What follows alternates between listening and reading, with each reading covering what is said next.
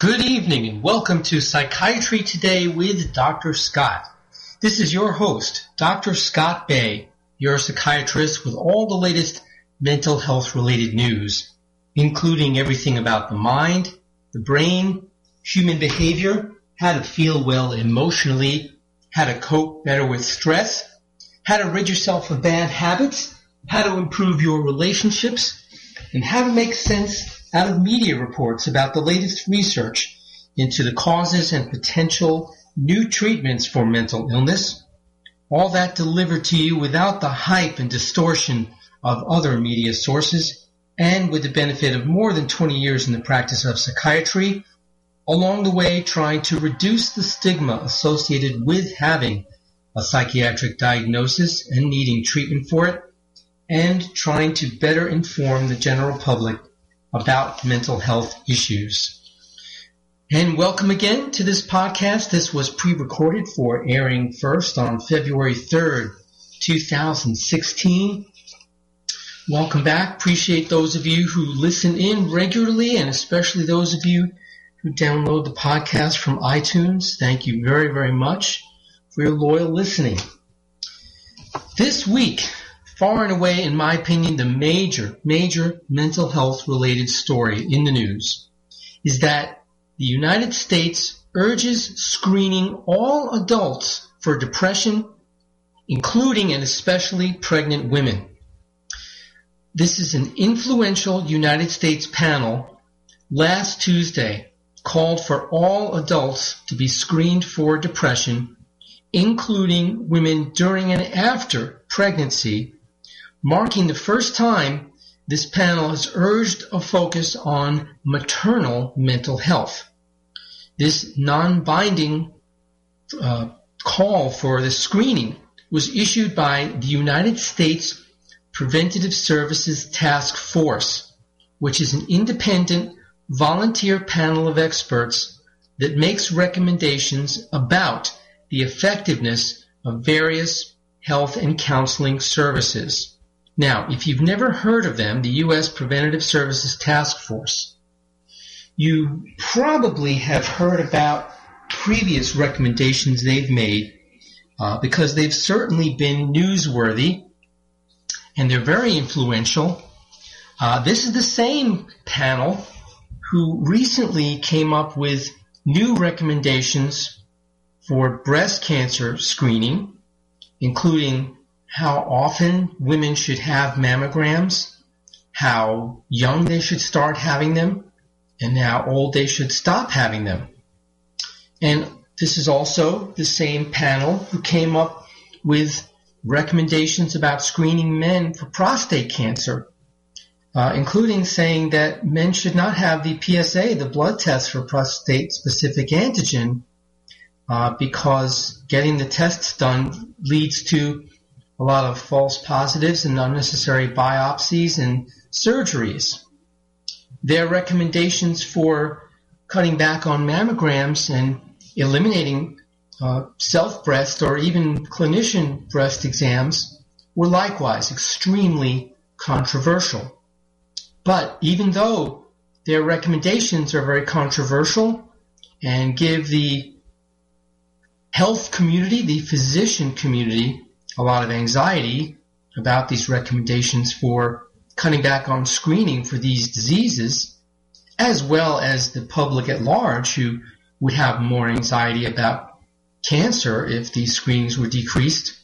The recommendations are very influential, even in some cases influencing health insurance companies in terms of their decisions as to whether they're going to cover the cost of these tests. And not just commercial plans, but even Medicare pays very close attention to their recommendations.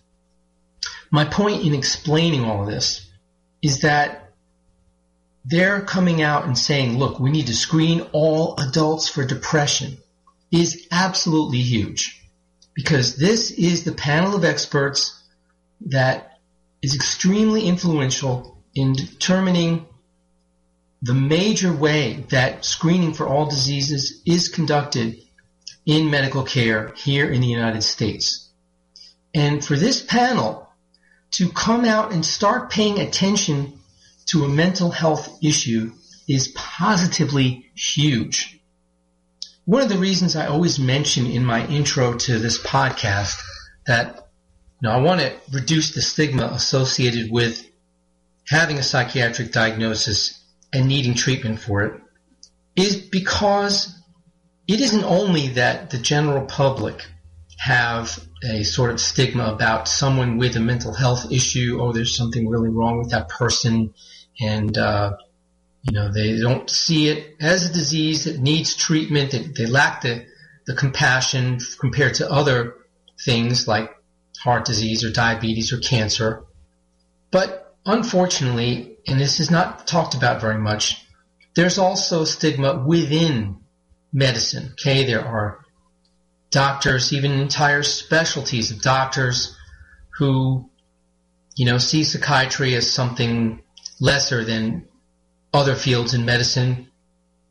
In short, it wouldn't be exaggerated, I think, to say that psychiatry is treated like medicine's redheaded stepchild, marginalized, not given the same attention and focus as other fields, not thought to be as valuable or as worthy of the attention in terms of public health issues, research dollars. So that's why I consider it absolutely huge that this very, very influential panel, which helps form all of our recommendations for preventative measures for all different types of diseases, including cancer, the most serious one, is now saying, look, we need to screen everybody, all adults, they said, for depression. It's about time panels like this saw depression for what it is. It is an illness, just like heart disease, cancer, diabetes, and asthma. It is a public health issue because of the severe disability that it causes and the major economic impact that the suffering from depression causes. So it's high time that this panel took a stand. Now, the USPSTF, U.S. Preventative Services Task Force, found convincing evidence that screening improves the accurate identification of adult patients with depression in primary care settings, including pregnant and postpartum women, according to their statement that was in the Journal of the American Medical Association. Now, this is in keeping with their mission. They're all about, well, what tests or what screening evaluations should be done in routine medical care. And their criteria is, well, if the screening turns up cases and this will then improve the chances that illness and disease will decrease because of better screening, then yes, go ahead and do it. What I was saying before about their radical new changes they proposed in screening for breast cancer and prostate cancer was their findings and their contention through research that if screening done more often or more carefully only results in unnecessary aggressive treatment for those cancers, including biopsies and surgeries that lead to complications and side effects, but don't save that many lives compared to the rates of complications they cause, then the screening should not be done. So for them to come out and say, no, depression screening needs to be done. Everybody, all adults. And on top of that, they put a special focus on women who are pregnant and postpartum, but not just postpartum. They want pregnant women screened for depression, correctly and appropriately recognizing that while postpartum depression is a very serious issue, depression during pregnancy is very common and also needs to be screened for. The panel also found evidence that combining screening with what they called adequate support systems may improve clinical outcomes by reducing or eliminating depression. Absolutely, a tremendous point. It also is great that the panel said, look, screening leads to better outcomes, and the goal should be to reduce or eliminate depression. These guidelines they've just issued update those issued in 2009, which did not specifically mention depression in women of childbearing age, but called for adult screening for depression when and where support systems allowed. This certainly is much more strongly worded than that previous update 6 or 7 years ago. And the latest report correctly stated that depression is among the leading causes of disability in persons 15 years and older, and it is also common in postpartum and pregnant women. The USPSTF found convincing evidence that treating adults with depression with antidepressants, psychotherapy, or both could improve patient outcomes. It is very important that the panel's recommendations included psychotherapy. One would hope this could possibly influence health insurance companies to ensure adequate coverage for psychotherapy. The report also pointed to some harms associated with antidepressants, known as selective serotonin reuptake inhibitors, because they may increase suicide risk and are associated with, quote, potential serious fetal harms. Now, this, I guess, is the one negative part of the report. They're reacting to serious warnings that are put in the prescribing information with all antidepressants about increasing risk of suicide, and those warnings are there, so the panel can't ignore them. But ever since those warnings were put in place more than 10 years ago, there really have been an increase in suicides and less medications prescribed because of that warning. And there is a large movement among the psychiatric research community to get the Food and Drug Administration to remove those warnings because they've done more harm than good, and the hard evidence is not there that antidepressants taken as a whole increase the risk of suicide. We'll address what they said about potential serious fetal harms when we come back from this first commercial break. You're listening to Psychiatry Today with Dr. Scott.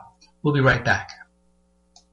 The disease of addiction is a life-altering challenge, not just for the person suffering its effects, but also for the family and friends who support and love the one caught in its grasp.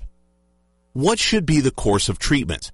Who is the best person to render treatment? And what is the best place to go for the care that is needed? We know that you want answers to these and many more questions. Call 770-696-9862 and speak to a representative of the Atlanta Healing Center. They can tailor a program specifically designed to address the needs of the person suffering with an addiction, or give you guidance as to where that help may be found. Information is the key, and the trained staff at AHC is here to assist. If you wish, you can also get more information on the website located at www.atlantahealingcenter.com. Did you miss a show that you really wanted to hear? All of our programs are available for download on americaswebradio.com and on iTunes.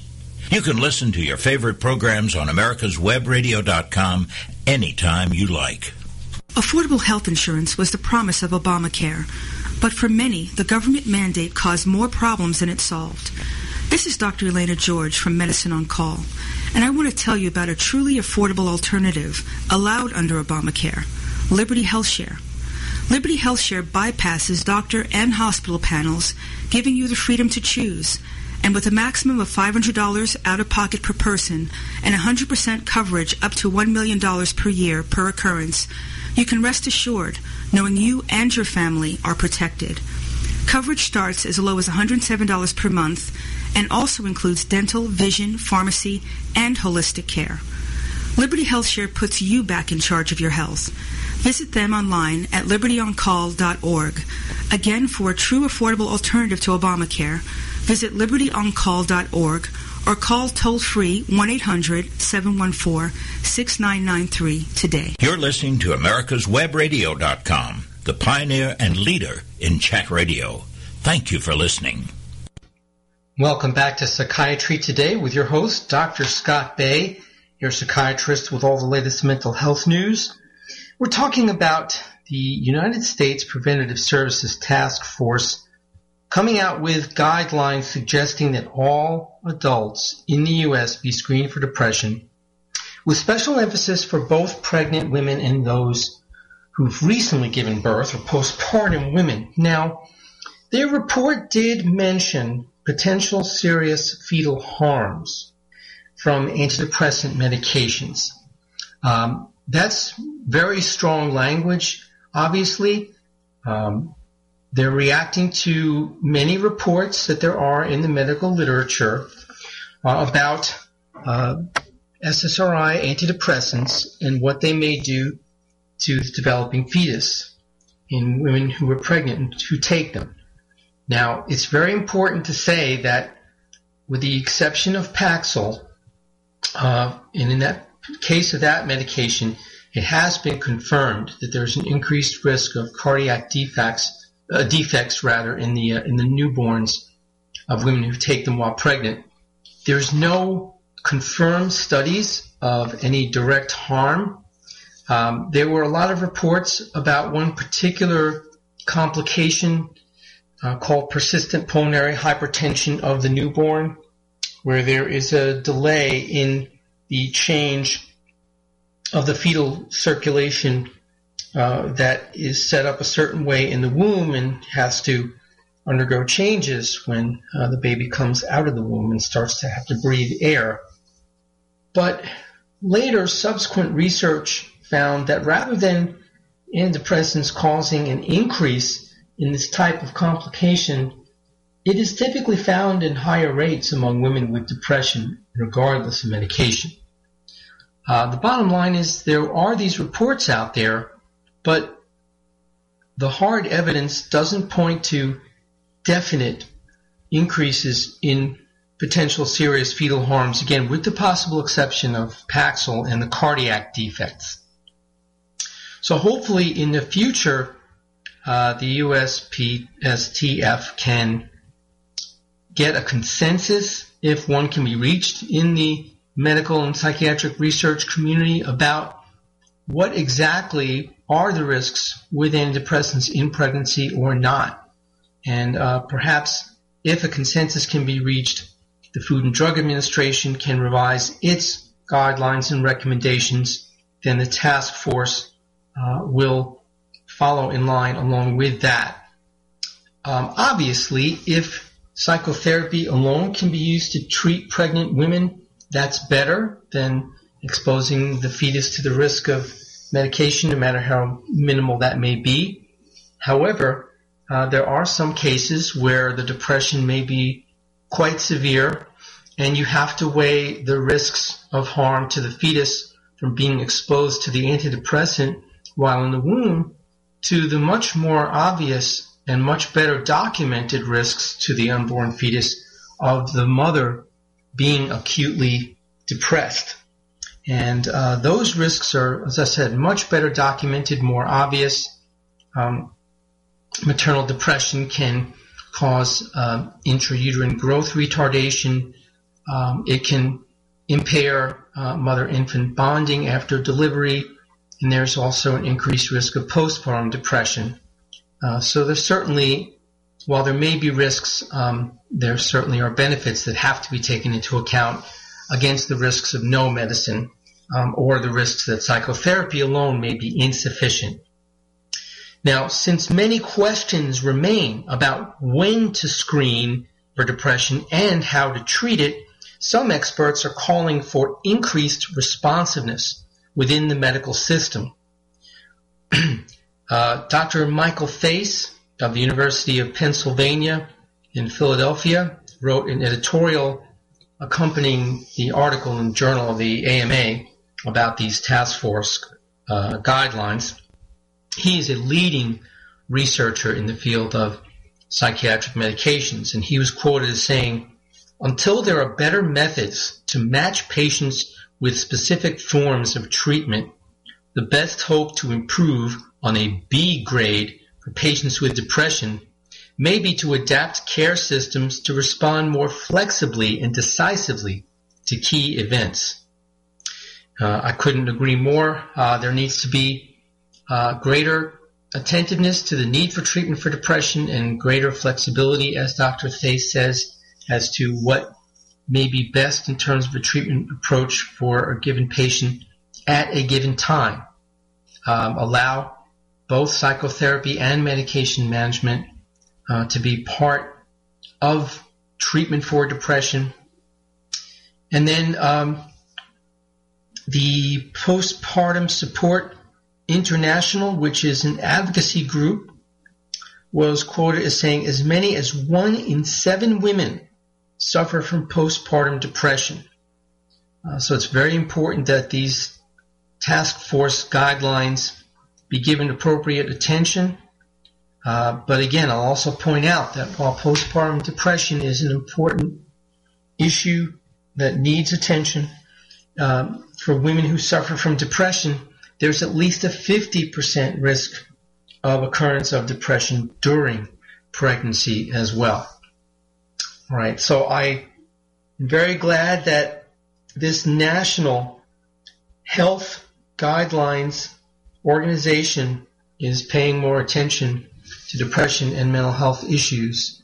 Let's hope the medical community sits up and takes notice. Let's help the health insurance industry does as well. This past week here in Atlanta, the Atlanta Journal-Constitution had an article on the front page of the Sunday paper about a psychiatrist in the metro Atlanta area who was arrested for prescribing incredibly large and excessive amounts of painkillers to his patients, with the result that several of them, numerous of them, died of overdoses. So this article I'm about to go over with you is quite a timely one here in our area, but opioid abuse or painkiller abuse is becoming much more of an issue. It's even something that the presidential candidates are talking a lot about.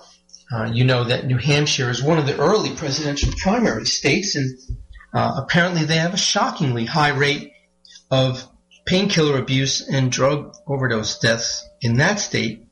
And so the candidates, being mindful of this, are talking about what they would do to help with that problem.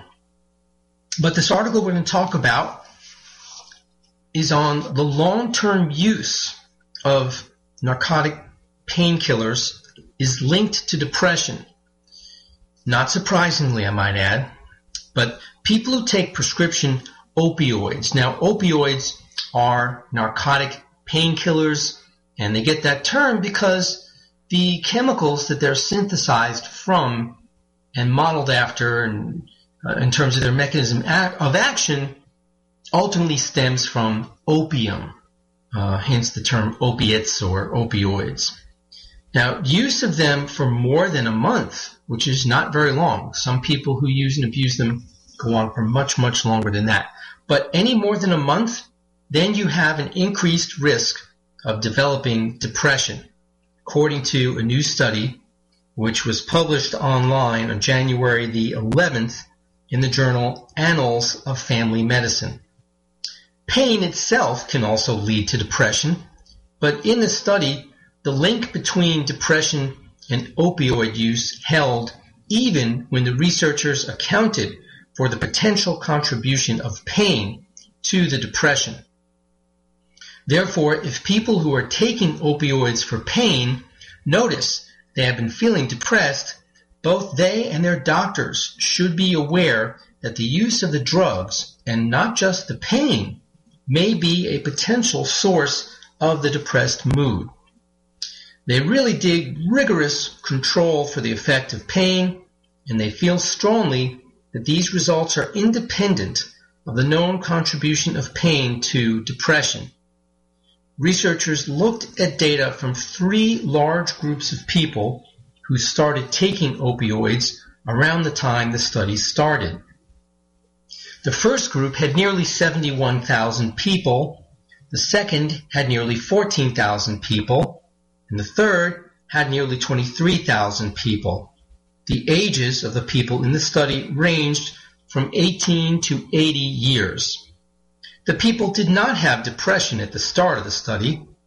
Researchers followed up with the participants for 7 to 10 years, depending on which group the people were in. The researchers found that 12% of the nearly 71,000 people in the first group, 9% of the nearly 14,000 people in the second group, and 11% of the nearly 23,000 people in the third group had developed depression during this time. They also found that the longer the people took the opioids, the greater their risk of depression was. For example, in the group with almost 71,000 people, 11.6% of those who used opioids for 1 day to 1 month developed depression, compared with 13.6% of those who used opioids for 1 to 3 months and 14.4% of those who used the drugs for longer than 3 months.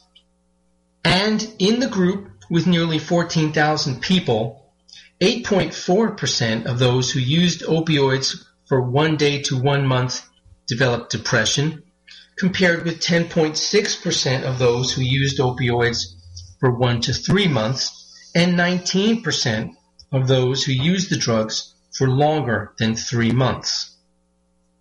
The opioids included in the study were codeine, fentanyl, hydrocodone, hydromorphone, livorphenol, meperidine, oxycodone, oxymorphone, morphine, and pentazocine. Many experts say that opioids are overprescribed in the United States. There were 259 million prescriptions written for opioids in 2012, which is more than enough to give every American adult their own bottle of pills, according to the Centers for Disease Control and Prevention here in Atlanta. In 2014, prescription pain relievers were linked to nearly 19,000 overdose deaths. It is not clear why the long-term use of opioids is linked to a greater risk of depression, but researchers have some ideas. And I think we'll talk about that when we come back from our next commercial break. You're listening to Psychiatry Today with Dr. Scott. We'll be right back after these words. Affordable health insurance was the promise of Obamacare, but for many, the government mandate caused more problems than it solved. This is Dr. Elena George from Medicine on Call, and I want to tell you about a truly affordable alternative allowed under Obamacare, Liberty HealthShare.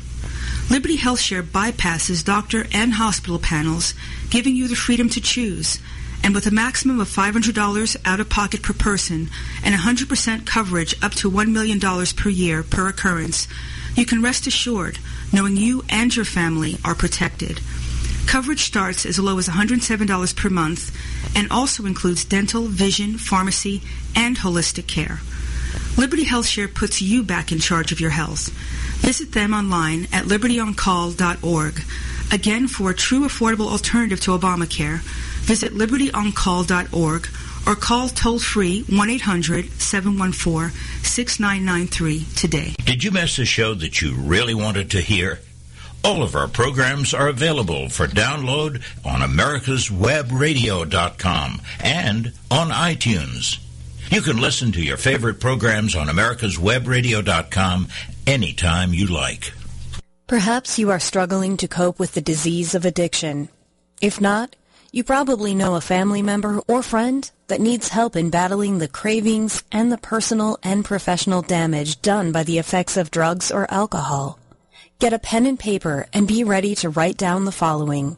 These are the issues that the trained staff at the Atlanta Healing Center address and treat every day. Their doctors and counselors with over 40 years of practice in the field of addiction can treat the suffering individual in a thoughtful, compassionate, and experienced manner and guide him or her along the path to recovery. So call 770-696-9862 and speak to a knowledgeable staff member about how you or your loved one can be helped to enjoy a better and healthier life.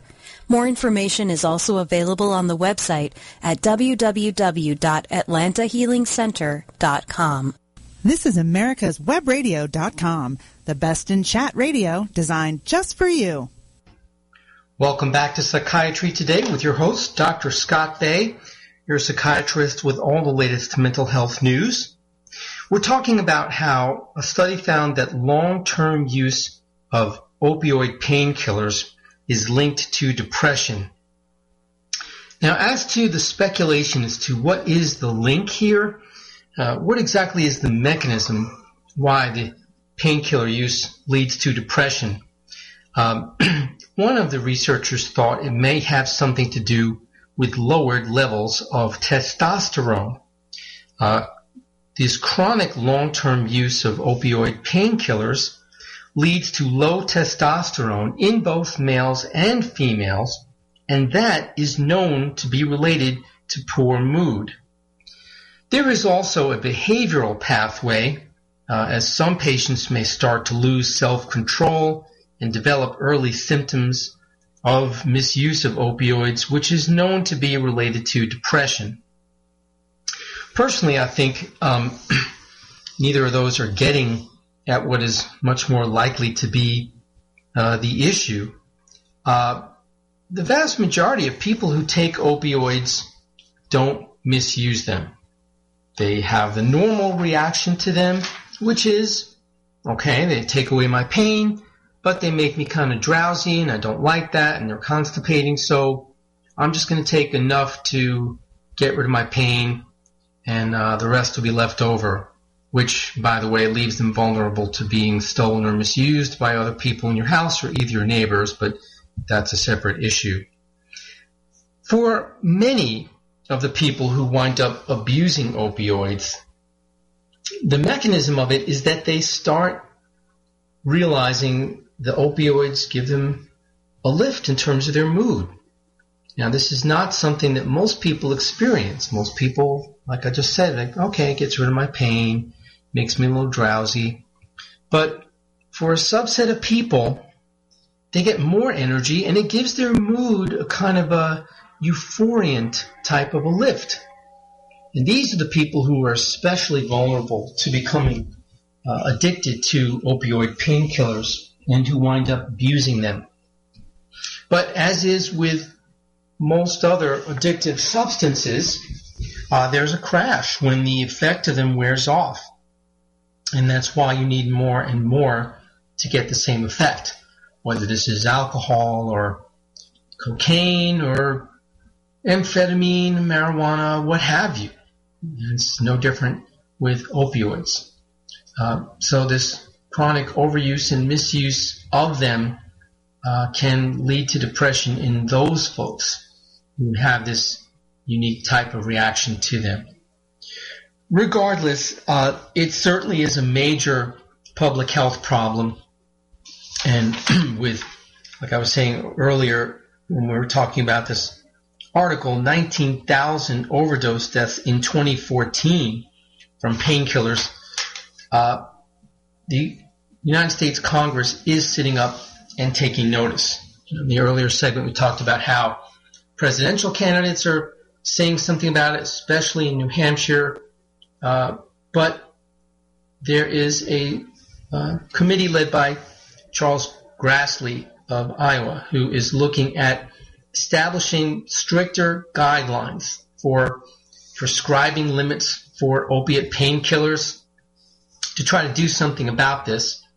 And while it is very appropriate and very important for our legislators to sit up and take notice at such a terrible public health problem, the possibility remains that there'll be negative consequences for patients who do not abuse or misuse opiate painkillers or in any way, shape, or form, not taking them too long, not taking too many of them. If greater restrictions are put in place regarding their use and the prescribing of them, then in order to curb the effects of abuse of them and all the overdose deaths, it's certainly possible that it could have a negative impact on the ability for people to take them lawfully and without any form of abuse of them. These people could have more difficulty in getting them. So nothing specific that I'm aware of that's been proposed yet, but something clearly is coming. Next up on Psychiatry Today tonight, this is an important issue for those of you who have elderly parents or grandparents for whom they've had to stop driving, or it's very clear that they're going to have to stop because their reflexes and their vision aren't good enough to continue driving safely, or they're having problems with dementia, and that's why they're not able to drive safely anymore. But it turns out that one study found that taking older drivers off the road is tied to an increase in the risk of depression. So I thought it important to bring this article to your attention and talk about what I think might be some practical solutions to this problem, even though admittedly they might not be simple to implement.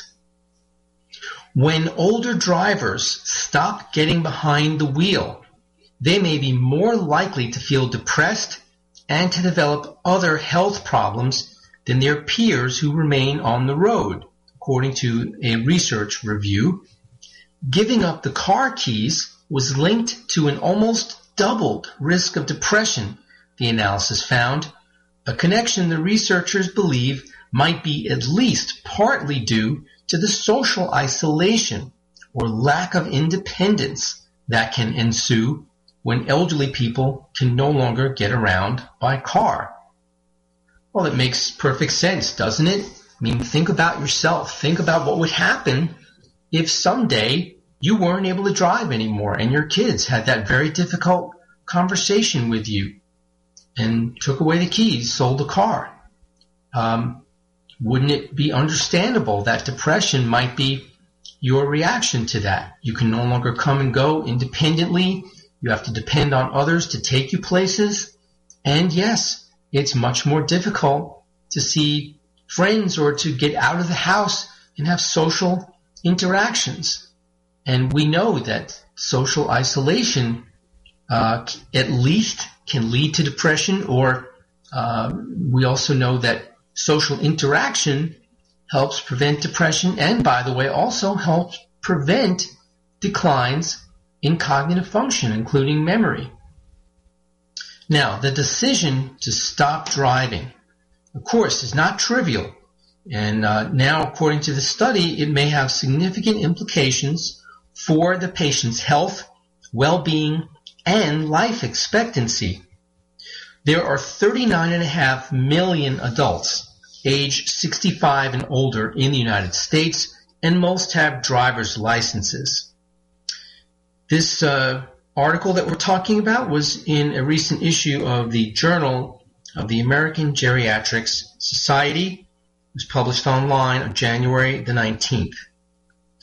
Because driving requires good vision and reflexes, as well as good physical and mental health, getting behind the wheel may become unsafe for some older individuals.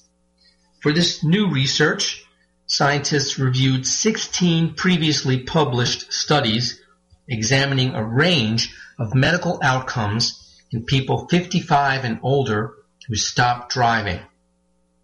A pooled analysis of results from 5 of the studies found former drivers were 91% more likely to experience depressive symptoms than their peers who remained on the road. 91% more likely. That is astounding. You almost never see any risk factor for a disease in a research study reached that threshold, that's almost a sure thing. That is positively stunning. Older adults who stopped driving were also more likely to report poor health, according to 4 studies that looked at results from quality of life surveys. One study done in Finland found that 59% of drivers rated their health as good, compared with just 43% of ex-drivers. But it's possible the drivers had stopped driving because of poor health. 5 studies found declines in physical health linked to driving cessation, although in 3 of these it's possible medical problems forced people off the road. Some studies also linked driving cessation to declines in social health, which appeared more pronounced for women than men. One of these studies, for example, found ex-drivers had a 51% reduction in their social network of friends and relatives over 13 years. That is remarkable, and we know that this social withdrawal, whether it's forced because of inability to drive or otherwise, is very detrimental to mental health as well as physical. 2 studies linked driving cessation to mortality. One found that ex-drivers were 4 to 6 times more likely to die over 3 years than continuing drivers, while the other found the 5-year mortality risk 68% higher for non-drivers. This is astounding. It reminds me of the research that has found that when someone loses their spouse, they're much more likely to die within the next 18 months. It's that type of effect. Now, none of these studies were designed to show whether giving up driving caused the problems or vice versa. Another limitation is that the studies used a wide variety of measures to assess health and often relied on surveys or symptoms reported by patients. All but one of the studies exploring the connection between depression and driving cessation was based on self-reported symptoms, not a clinical diagnosis. The findings highlight the need for more research to pinpoint how taking car keys away from elderly adults may influence both physical and mental health. We don't know how much the observed declines due to driving cessation versus the extent that the physical and mental declines themselves contributed to driving cessation in the first place. A sudden change in health, a stroke, or a more gradual shift in driving abilities all might signal the right time to stop driving. When that time comes, maintaining mobility and social connections may help avert depression or other adverse health effects. If cessation of driving increases social isolation and access to goods and services, then it's no surprise that health declines follow.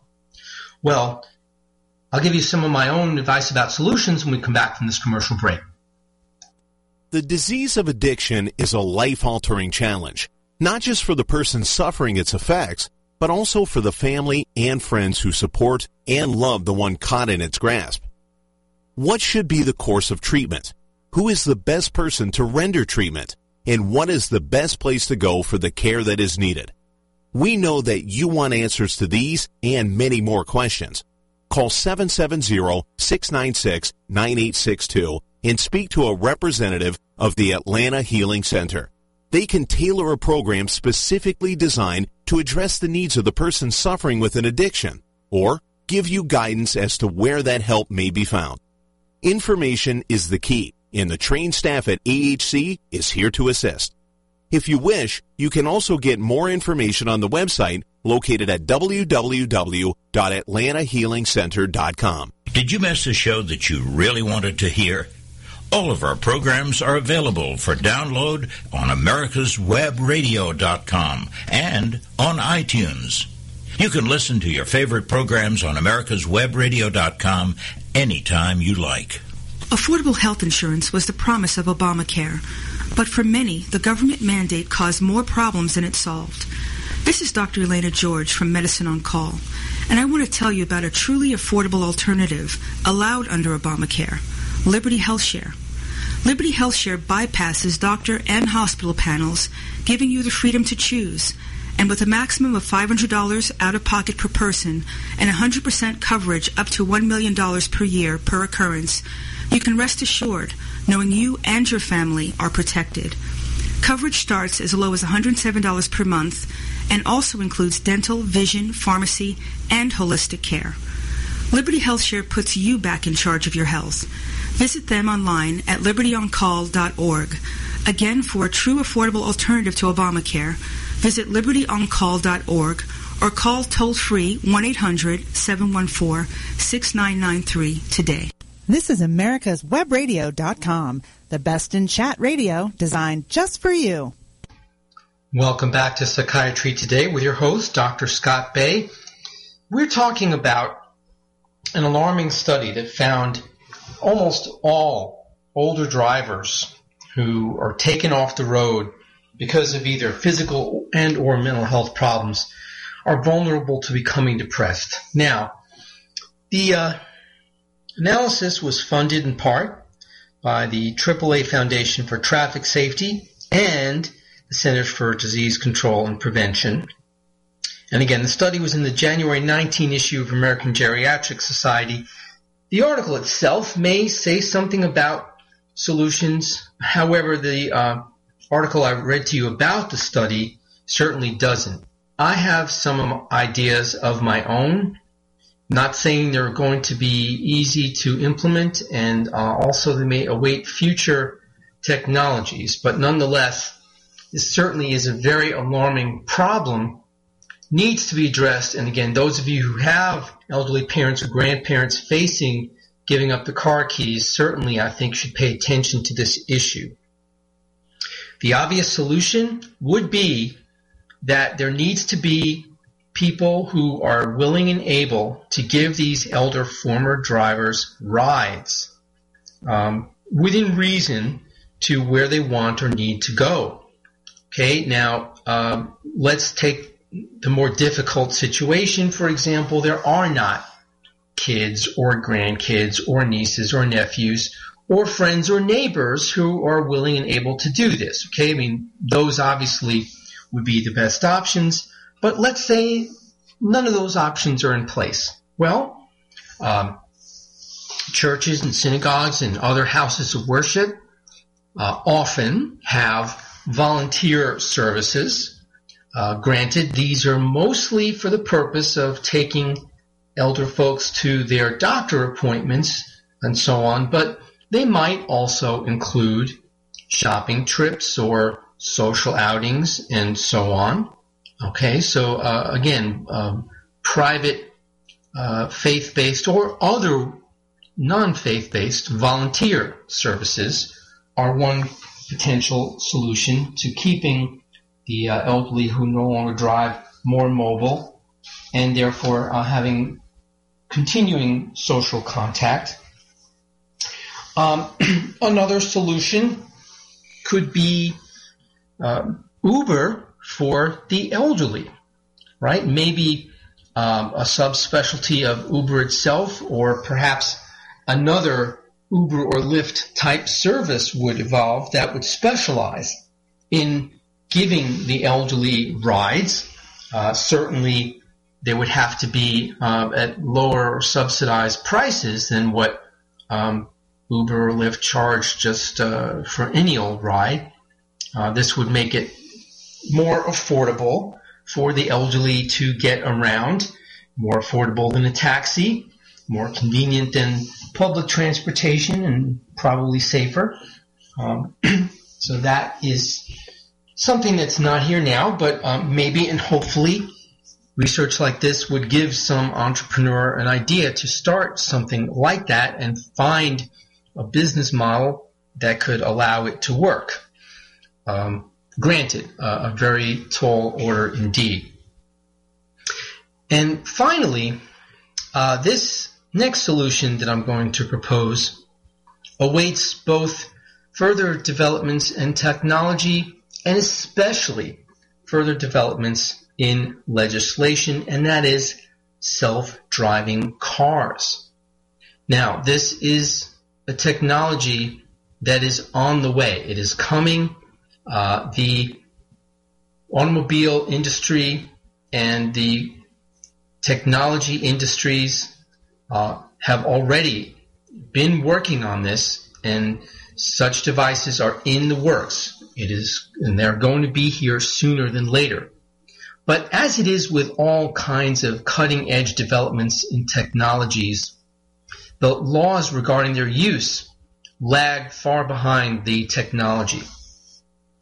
There isn't even enough laws or regulations to cover the implications of using the much assisted self-driving cars, much less the complete self-driving cars.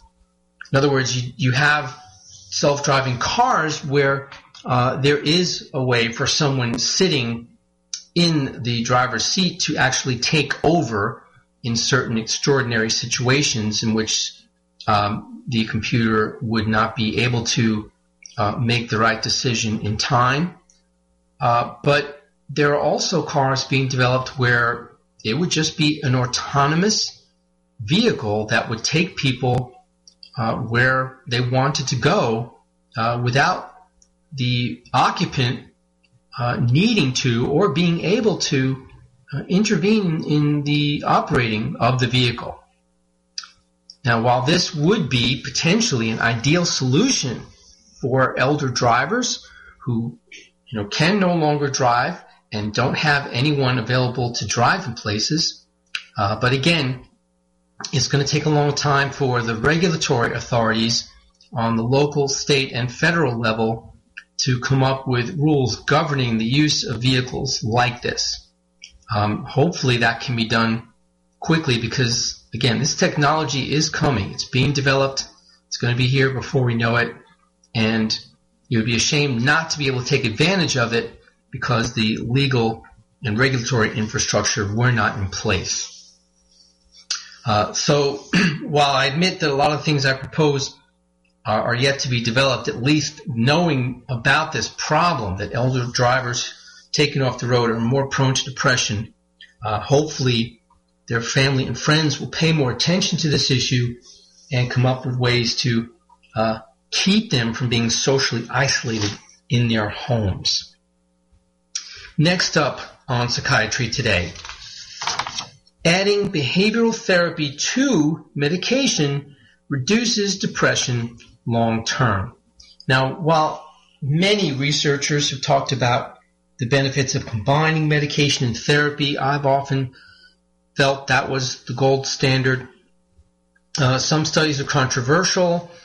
Some of them say medication is better in terms of decreasing symptoms than therapy, but many studies say that while medication may work more quickly, cognitive behavioral therapy keeps people feeling well much longer. So let's take a look at this latest study. When depression does not respond to antidepressant medication, especially in those cases, replacing it with cognitive behavioral therapy, or otherwise known as CBT, or adding CBT to treatment with medication may be effective and last for several years, according to a trial done in the UK. 3 to 5 years after having up to 18 CBT sessions, trial participants were less depressed than those who couldn't get the added behavioral therapy, suggesting a long-term benefit that makes CBT cost-effective. Antidepressants are often prescribed for people with depression, but we know that many people do not respond fully to such treatment. Researchers previously found that giving CBT in addition to usual care that included antidepressant medication was effective in reducing depressive symptoms and improving quality of life over a period of 12 months in patients whose depression had not responded to treatment with antidepressants. Prior to this study, there was little evidence of effectiveness over the long term. the research team followed up on a trial done in 73 general practices between 2008 and 2010, including 469 patients aged 18 to 75 who had taken antidepressants for at least 6 weeks and still had substantial depressive symptoms. They randomly assigned them to either continuing usual care or adding the CBT. Those who had the CBT attended 12 to 18 sessions with a therapist over 4 to 5 months, and then 3 to 5 years later, they followed up using general practitioner notes and questionnaires mailed to patients. Questionnaires were to gauge depression and quality of life. Now, of the original group, they had 248 patients complete and return questionnaires. And compared to those with usual care, their average depressive symptoms were about 5 points lower. So the CBT did make a significant difference. And this is in people who had, on average, completed their treatment about 40 months earlier. So it was a long-standing effect. This is consistent with other studies that show that CBT results in lasting improvements. People who are depressed often think about themselves and the world in a different and more negative way. CBT is a way of helping people with depression change the way they think in order to improve how they feel and change what they do. Patients learn skills to help them better manage their mood that they continue to use even after the therapy sessions stop. The CBT in this particular trial cost about an average of $489 measured in US dollars annually per patient. Okay, now it's important to note they manage healthcare costs much differently in the UK than here in the States. I seriously doubt someone could have 12 to 18 sessions of CBT and it costs less than $500. But with the long-term follow-up, CBT as an adjunct to usual care was a good value for the money. And these low-intensity interventions that have been proposed, like computerized therapy packages and guided self-help, show little evidence of long-term effectiveness. The higher-intensity therapy, including working with a therapist, was shown to be effective when added to the use of antidepressants, and now you have the evidence that it's effective in the long term as well. And not only that, but this was used in a primary care setting, not in the specialty setting of patients seeing a psychiatrist. But the reality is that high-quality psychological treatment is often only available with an out-of-pocket payment and isn't standardized or promoted the way the pharmaceutical treatment is. So in many ways, what could be considered a luxurious treatment actually might pay for itself if it were available. Again, it's important to note that medication treatments are standardized and tested, but CBT, not so much. You don't know what you're getting if you go see a provider. Or have they been certified and trained in CBT? Are they doing it out of the manual, or are they just doing it freestyle on their own? And this has implications for whether the treatment will be effective or not. But it's nice to see from the study and others like it, if it is done properly, it can be effective for the long term. Well, that's going to wrap it up for tonight's show. Hope you have a wonderful, stress-free week until we get together again next week. But if not, then you need to call Dr. Scott. Good night, and thanks for listening. You're listening to AmericasWebRadio.com, the pioneer and leader in chat radio.